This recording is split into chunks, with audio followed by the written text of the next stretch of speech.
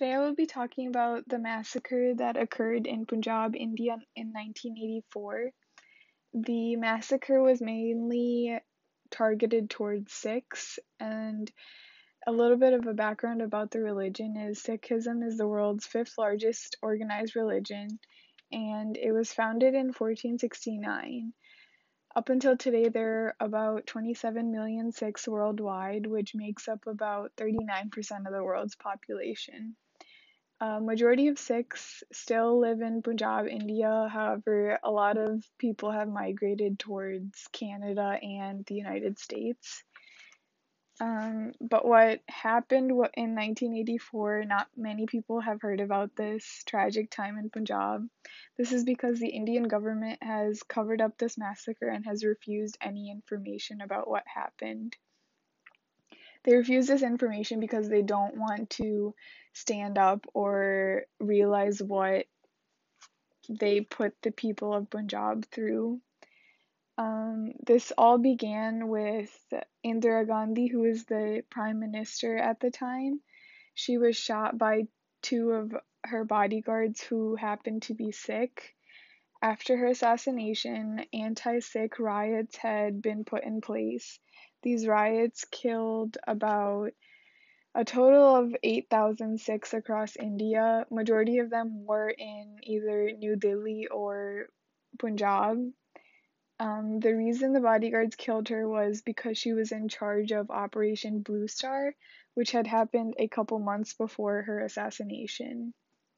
Operation Blue Star was a military operation to attack the Harmandir Sahib, which is also known as the Golden Temple.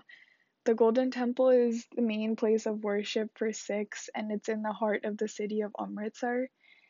So they know that people go there a lot daily. There's around 100,000 people that go every day. So they knew that if they targeted the place that they would eventually kill off a majority of the people. Indira Gandhi wanted to wipe out armed militants and one main person who was running the idea of getting Sikhs freed from India because they were oppressed. And before all of this had happened, Sikhs were still oppressed during the whole time because the Indian government wanted a lot of them to convert to Hinduism, and they were standing up for their religion because they didn't want to convert just because the government wanted them to. And Operation Blue Star killed a lot of people because even innocent lives, because they happened to be there, they were trying to take shelter but weren't able to save their own lives. A lot of the bodyguards and people that were in charge tried to get people to go out, but they weren't able to help them escape. And they had set up basically like attack areas on top of the main structures so that they can kill off a lot of people, whoever they just happen to see running around. And so after Operation Blue Star had happened, Sikhs worldwide were affected. Their voices needed to be heard. But there was no one they could ask for help. The Indian government was heavily involved in all the anti-Sikh riots, and they basically refused any information about what happened. Even today, people that speak up against what happened and what the Indian government did, they either instantly try to go arrest them for making false accusations, or they will take them in their custody and end up eventually killing them off because they beat them to death. And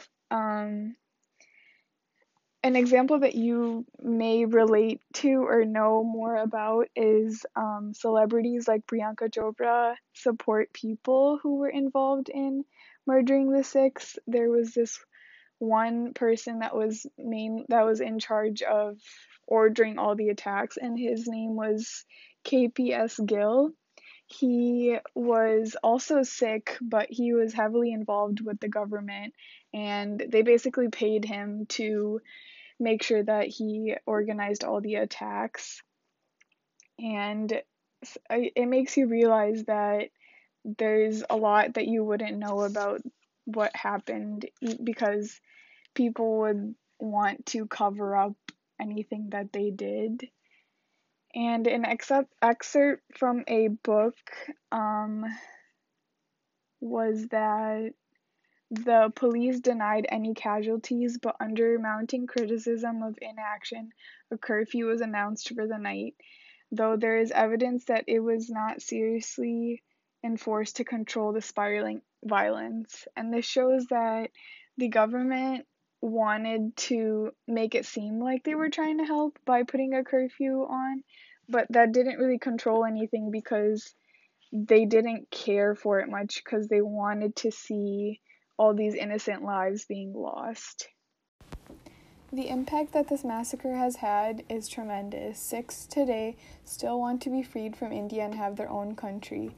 Recently, there have still been instances where Sikh women have gotten attacked for their religion.